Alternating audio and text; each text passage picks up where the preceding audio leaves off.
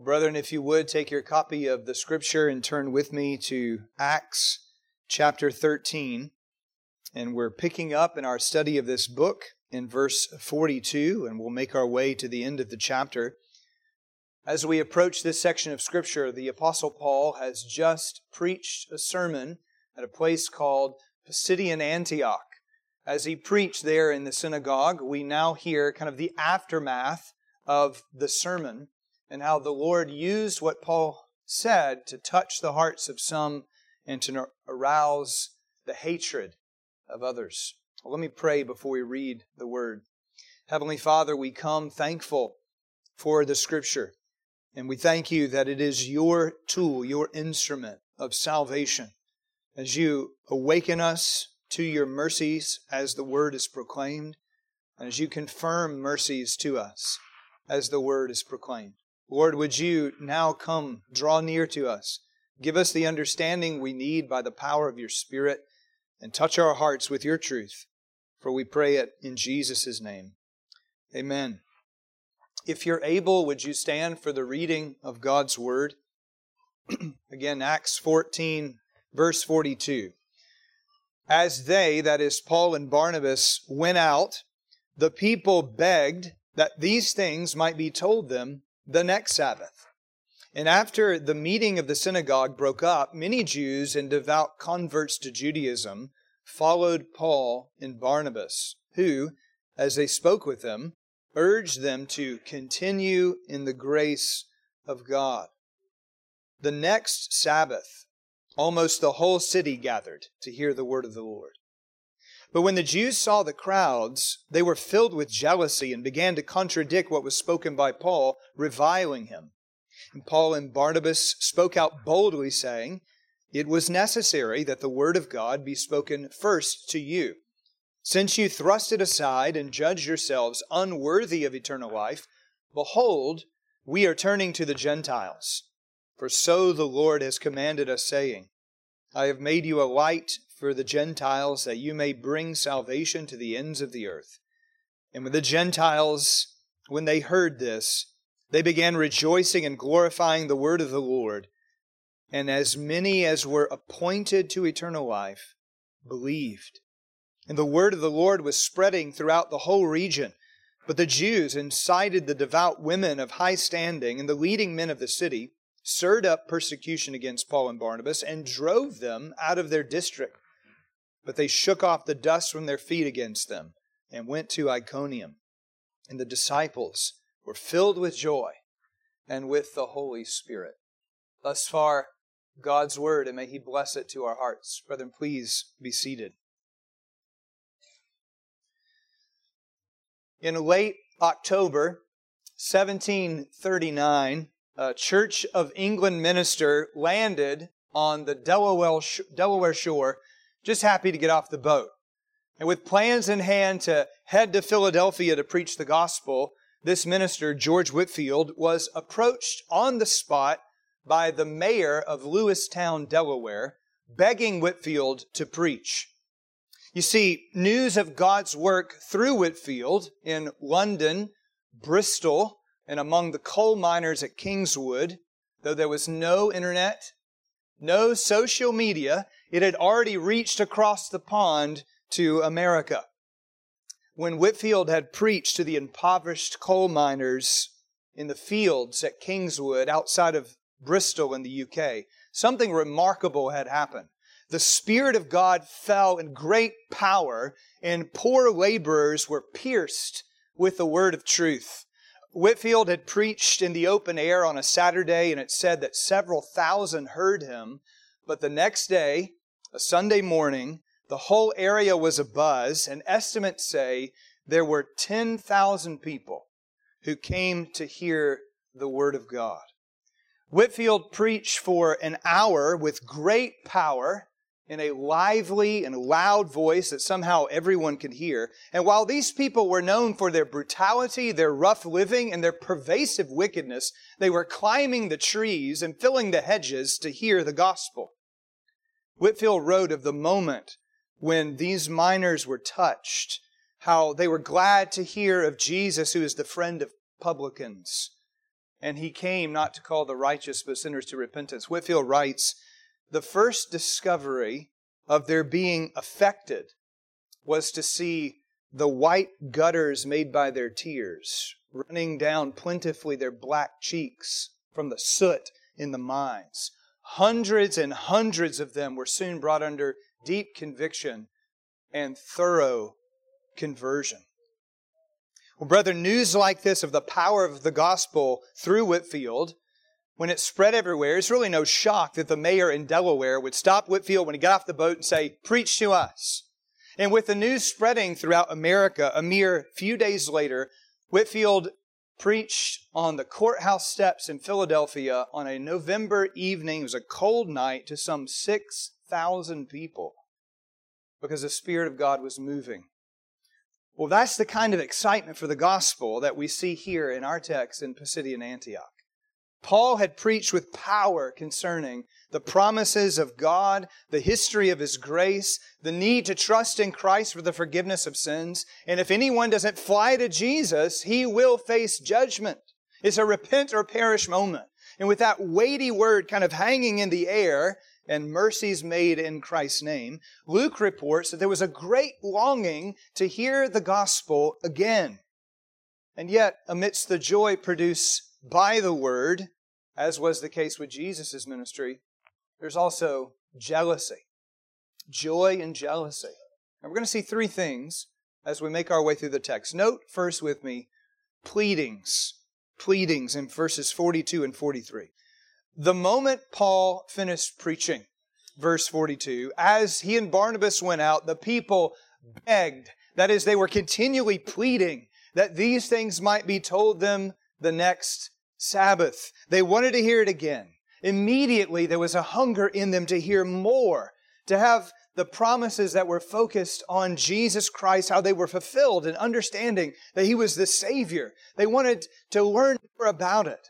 Just imagine, it's hard for us to grasp this, but just imagine that you suddenly had the key that opened the lock of the whole Old Testament. It's Jesus. That He's the snake crusher. That He's the lion from the tribe of Judah. He's the prophet like Moses. He's the righteous branch for David. He's Emmanuel. He's the Prince of Peace. All the prophets had spoken of Him, His suffering and His glory, His death and His third-day resurrection. And these things were there as the Scriptures were read every Sabbath day in the synagogue, but only now are they seeing it. And they wanted more. Please repeat these promises to us. They're begging Paul to come back. But not only that. Verse 43, after the meeting of the synagogue broke up, many Jews and devout converts, these are Gentiles who've embraced Judaism in full, they followed Paul and Barnabas. Now, in Luke's gospel, the verb to follow doesn't just mean to walk behind someone. It's a word used of commitment to the Lord. He uses it, Luke does, as the attachment of discipleship. And that's the intent here.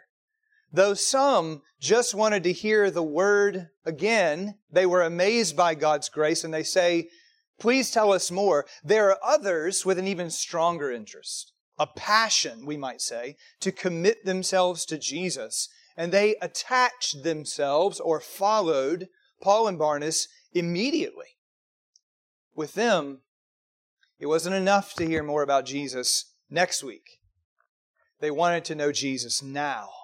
They want to taste His grace today. They want to glory in God's forgiveness and abide with Christ right this moment. Now, brethren, that doesn't necessarily mean that the folks who want to hear more about Jesus next week aren't perhaps converted later. But Luke is stressing to us that this collection of Jews and Gentiles were awakened by the Spirit of God. They were redeemed, restored, and forgiven in Jesus in this moment. They heard the gospel invitation that Paul extended, that if you believe in the Lord Jesus Christ, you shall receive forgiveness of your sins. And they believed. They embraced the freedom offered in Christ right then. And that's crucial for us to note in view of the nature of the call of the gospel. The Apostle Paul will write in a letter later saying, "Today is the day of salvation. The notion there is call upon the Lord while He is near. While He's touching your conscience and awakening you. While you're seeing your sin and the Savior is presented. Friends, there's no time to tarry. There's no need to put off a response to Jesus Christ. The gospel is preached with authority and with urgency. Jesus is calling you to come and rest in Him. And don't let your conscience make you linger or hesitate. Don't entertain thoughts that you are okay and you might not need saving. Don't think for a moment that Jesus is requiring something of you other than seeing your need of Him as though you've got to offer works to make yourself acceptable. You don't. You could never find acceptability. Sin has spoiled everything that we are and everything that we do. You don't even need to get more information, though there's certainly more to learn about our sin and Christ's holiness. What you need to know is you're a sinner before a holy God, worthy of the wrath of God. And yet God has given a Savior to save us from the wrath to come. That Savior is Jesus. Trust Him. Come to Him. Rest in Him. Because He brings peace to the soul right now. He gives the sinner freedom immediately and washes us clean. And that's exactly what the Jews and Gentiles here experience. They come to Christ. And with their hearts aglow now in the grace of God, they want to know more. Well, Paul and Barnabas received these folks. They had already encouraged them, but now they bring a very specific word of exhortation. Look at verse 43. As they spoke with these people, Paul and Barnabas urged them. That is, they were continually persuading, pressing, pleading with them to continue in the grace of God. Now, this urging indicates that the group has already tasted the grace of God. Grace has come. They've been born again. They've been lavished with God's grace. And now they need to persevere by God's grace. I want you to notice something here that's easy to miss, but it's really important. The Christian life is one of grace upon grace. Grace awakens us, regenerates us, makes us alive with Christ, and then grace keeps us all along the way. By grace we have been saved, and by grace we are trained to carry on. I love how John Newton puts this in a number of his hymns, actually, but in the well-known one, perhaps you've heard this hymn before. 'Twas grace that taught my heart to fear, and grace my fears relieved. How precious did that grace appear the hour I first believed. But then Newton adds, through many dangers, toils, and snares I have already come. Listen, 'tis grace has brought me safe thus far, and grace will lead me home. Do you see what he's saying? God's grace is what we need from start to finish. We need the Lord to do what He promised to do. That is, that He would take that good work He began in our heart. He opened our heart. He gave us the new birth. But then He would carry that work of grace to its completion. It's exactly what Jesus said would happen with His people. Jesus said, John 6:37, all that the Father gives me will come to me. And whoever comes to me, I will never cast out. And yet, brethren, as Paul and Barnabas give this exhortation, I want you to notice they don't say, rest on your laurels in the grace of God.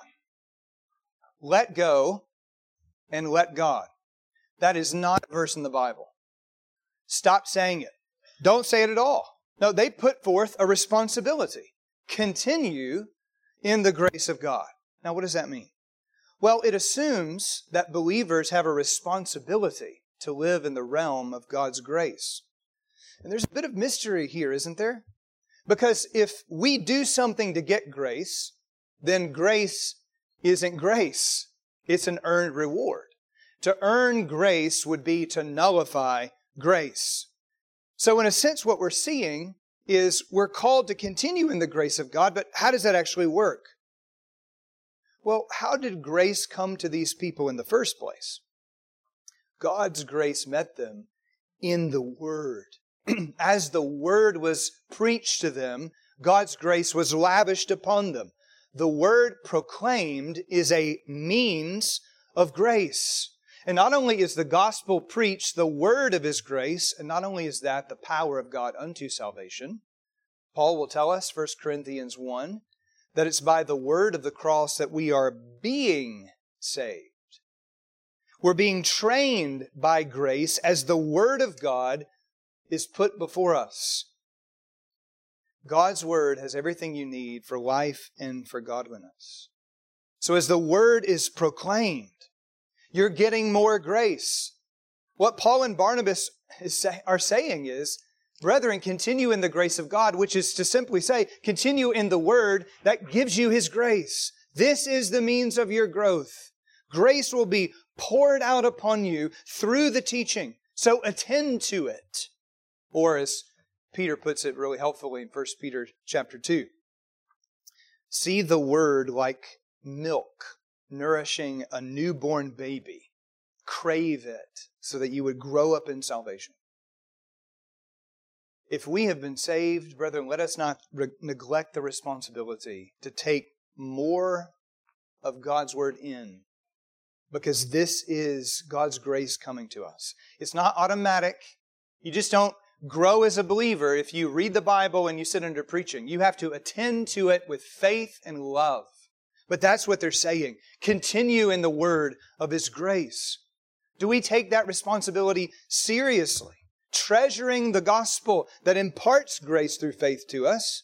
And then do we diligently attend to the message of salvation so that we would be conformed to the image of Christ? What is it, beloved, that will sink us on this pilgrim life as we plot on to heaven?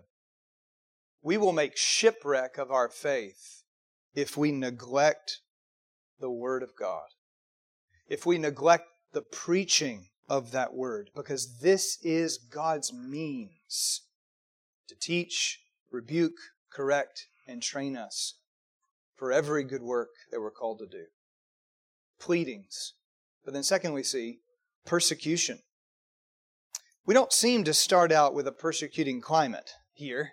It seems everybody wants to hear the Word. However, notice how we juxtapose excitement with this hatred that's going to arise. First, we see that excitement. Verse 44. The next Sabbath, almost the whole city gathered to hear the word of the Lord. What an incredible moment that is. Shouldn't that be what we want? Such excitement over the word that thousands of people come. It's like the Samaritan woman who runs to tell all the other Samaritans, come and hear someone who told me everything that I did. And they came to listen. Folks here were talking about Paul's powerful preaching, about promises kept, about redemption accomplished, that there's forgiveness with the living God. And people flocked to hear it.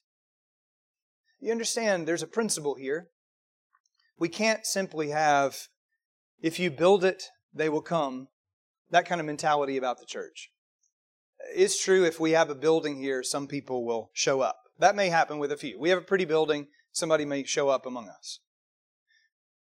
What the hearers are doing, however, is conveying that they're captivated by the Word. They love Christ. They're glorying in the grace of Christ. They long to hear the preaching of Christ, and they're so filled with joy that they invite others to hear it. Oh, is that what we do? Do we tell everybody, come and hear the Bible unveiled with clarity? Come and hear lively preaching that presses Christ to your soul. Come and hear an incredible message of God's grace, that there's forgiveness for your sins in Jesus Christ to every sinner who seeks the Lord. That should be exciting to us. Are we going out with such a message? Brethren, that's how the church is growing. We gossip the word that we've heard. Come and listen to Jesus. Well, as that happens here, and Luke doesn't explicitly say that a bunch of Gentiles came, but that seems to be the case. This is a Gentile region. No doubt the Jews in the synagogue wanted Gentiles to be converted, the Jewish or Gentile converts had just now started following Paul. So they want more converts, right? And then suddenly this guy shows up in town and he preaches and everybody comes in droves to hear him. That's a great thing though, isn't it? If Paul is preaching and people are captivated by the word, isn't it amazing that there's such an interest? Well, not so much to these Jews. Because their mindset is, I don't really want Paul to get the attention. In fact, notice in verse 45 how the Jews respond. They're not buying Paul's message. When the Jews saw the crowds, they were filled with jealousy and began to contradict what was spoken by Paul, reviling him. The jealous Jews turn the focus away from Paul's preaching of God's grace in Jesus to attack Paul. They just slander him. They speak against him as though he can't be trusted as an interpreter of the Bible. They can't refute Paul's biblical preaching. So they just engage in the classic ad hominem argument, which means against the man. They attack the man.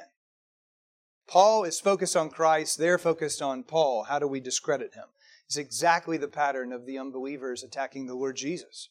Remember how this goes? They accuse Jesus of being a Sabbath breaker, a man with unclean associations, one who casts out demons by the devil. And though he refutes every argument they have, he shows their folly in every single interaction. They don't focus on the Scriptures. They call him a glutton and a drunkard and a lover of sinners and a blasphemer. They say he speaks truth one moment, and they refuse to listen to the truth that he speaks. Even Pilate knows it's out of envy that the Jewish leadership hands Jesus over. They want the praise of the people. They want to be the top dogs. That's what's going on in this city. Paul, in one sermon, has shown the way these Jews in the synagogue had handled the Scripture was all wrong. They were blind. And if Paul is right, no one's going to listen to us anymore. But rather than humble themselves and acknowledge we've been wrong and then bow to Jesus, they just attack Paul. And the persecution starts by making it impossible for Paul to preach. The sense probably is, as they revile Paul, that they're shouting at him as he tries to instruct people. They're interrupting him. But then it gets even worse. Down in verse 49, as the word of the Lord is spreading, the Jews kick it up a notch. Verse 50, the Jews incited the devout women of high standing. These are Gentile ladies with influence in the city, who seem to have influence in particular with the leading men of the city. See, they don't just slander Paul. They go to the highfalutin in the town. They're trying to take political action to get Paul kicked out. It's like the Jerusalem Jews using Pilate to get rid of Jesus. They can't overthrow Paul. They can't show that his arguments are wrong, but they're willing to get rid of him by any means necessary. Now, thankfully, at this point, there are no murderous plots against the apostle. That's coming, but that's not yet. But they're so hostile to the gospel that they want God's word silenced. Isn't it interesting how we keep seeing in the book of Acts great enthusiasm and passion for the word and unbridled hatred at the word? This is how the gospel preaching goes, brethren. It's an aroma of life to some and an aroma of death to others. But I want you to see that this is a devilish tactic in particular. What had Satan been trying to do with the apostles in Jerusalem? To silence them, whether by threats or imprisonment or death. Now, nothing he did ultimately worked. However, many believers were forced to flee Jerusalem. Of course, they took the gospel with them and the gospel spreading. That will be something of what happens here. But these darkened Jews doing the works of the devil are trying to get Paul out of town. And in their efforts, they're going to succeed. Paul and Barnabas are going to move on to Iconium. But they leave a message before they go. Look at verse 51. They shook the dust off their feet. What does that mean? The rabbis of the day, when they returned from an unclean Gentile place, would ceremonially or symbolically shake the dust off their feet, i.e., shaking off the contamination of those dirty Gentile dogs. But for Paul and Barnabas to do this with Jews is to say, you Jews think you're clean, but you're rotten to the core. You are alienated from God. You're under the curse of God. This is a prophetic denunciation, one that Jesus Himself gave to the apostles back in Luke chapter 9. Because if the people refuse you, my messenger, who are they really refusing? They're refusing me. And what shall become of those who persecute gospel ministers and thereby attack Jesus Himself? They will be judged. They will be cut off from all blessing. The truth of God ultimately will be vindicated. Now, God doesn't command any gospel preacher today to get in the pulpit and take his shoe off and shake the dust off the feet. But the point still holds. If you reject Christ by rejecting Christ's messenger, you are stuck in your filth, and only condemnation awaits. A fearful expectation of judgment. What a terrifying thing it is to oppose the gospel. But then finally, see with me, God's plan. After that initial Jewish resistance to Paul's preaching, Paul and Barnabas turn up the boldness. They don't back down. They don't act as if all is lost either. Rather, they lay out God's predetermined plan. Notice verse 46, they say to these hostile Jews, it was necessary. That's a word indicating divine necessity, as in God's plan. It was necessary that the Word of God be spoken first to you. This is God's established pattern of the gospel, going to the Jew first and then to the Greek. The Jews have the Scriptures. The Jews are the ancient people of God. To them belong the covenants, the adoption of Son, the promises. They're right to hear the Messiah is going to come from the Jews. They're privileged, so they get the first go, we might say, at the gospel. However, Paul says, verse 46, since you thrust it, the gospel, aside, you just throw the gospel away, repudiating it as worthless, and since you judge yourselves unworthy, since you judge yourselves unworthy of eternal life, note that interesting phrase there, you judge yourself unworthy of eternal life. Who's responsible for refusing life? You are. This is God's sovereign plan. But the blame for your sin belongs to you. Remember how Jesus once put this to Judas? The Son of Man shall go as it has been determined. The Father has planned what shall unfold with Jesus. And Paul's sermon just said that's really everything. It's everything pertaining to His betrayal, trial, crucifixion, death, burial, and then resurrection. The Son of Man shall go as it has been determined. But woe to that one by whom He is betrayed. In other words, Judas, you are responsible for your sin. You can't look at God and say, you made me do it. Why did you make me this way? God does not cause anyone to sin. God is not the author of sin. God doesn't tempt anyone to sin. Read James chapter 1. You engage in your evil out of your own evil desires. You reject the truth because you delight in unrighteousness. The same issue is coming up here in these Jewish leaders. It's actually what happened at Pentecost too, if you remember. Peter tells them that Jesus was delivered up according to the definite plan and foreknowledge of God. God predestined the death of Christ, but you crucified Him and killed Him. You are guilty. Same situation here. You guys are heaping wrath upon yourselves. You won't come to Christ that you would have life. You're refusing Jesus. Jesus offers you freedom and you say, we aren't slaves. I don't need His salvation. And after that foolish, obstinate rejection of Christ, Paul says, your unbelief now opens up a door to gospel mercy of the Gentiles. Behold, verse 46, we are turning to the Gentiles.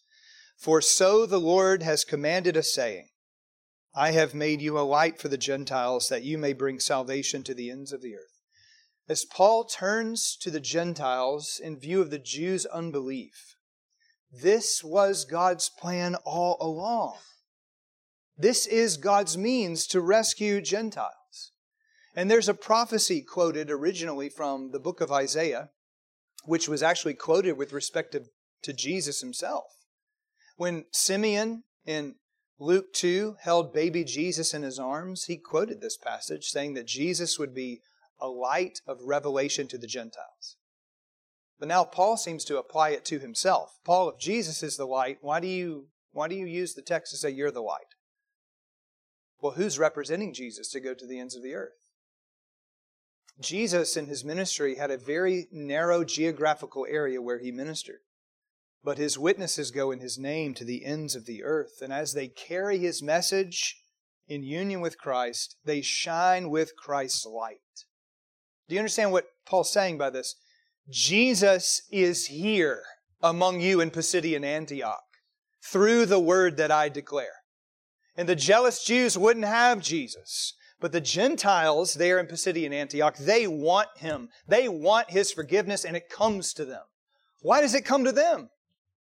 Well, note the next statement, verse 48. And when the Gentiles heard this, they began rejoicing and glorifying the word of the Lord. They recognize this is not for anything in us. This is the plan of God, and they're glorifying God for His word. They don't boast in their intellect or their wisdom or their superior religious thinking. They didn't have any superior religious thinking. They're a bunch of base pagans, ignorant of the Bible. And yet, as Hosea once put it, God's going to take a people who He called not my people and make them my people. The Lord is saving the unlikely. And then we read into verse 48. And as many as were appointed to eternal life believed. Now I want you to pay careful attention to how that is phrased. It does not say those who believed were appointed to eternal life, as though we choose the Lord and then He chooses us. We appoint ourselves and then God makes an appointment. That's not what it says. It says God appointed. The verb appointed is in the passive tense, which means action is done to you outside of you. God appointed these people, and thus, as a consequence of God's prior work, they believed. In fact, it was those appointed, and only those, as many as God has appointed to eternal life, they were the ones who believed. This is a strong statement of the priority of grace, of election, or predestination. And we have to reckon with what is said. I'm conscious of time, but I'm going to tell you the story anyway.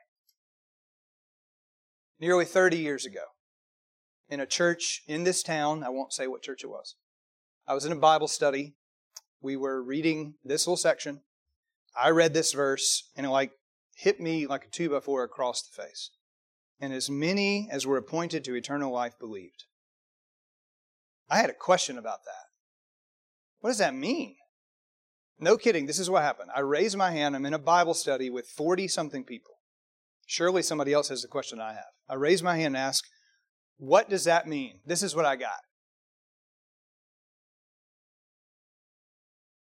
I got no explanation because the truth was uncomfortable. How do these Gentiles believe? Because God appointed them.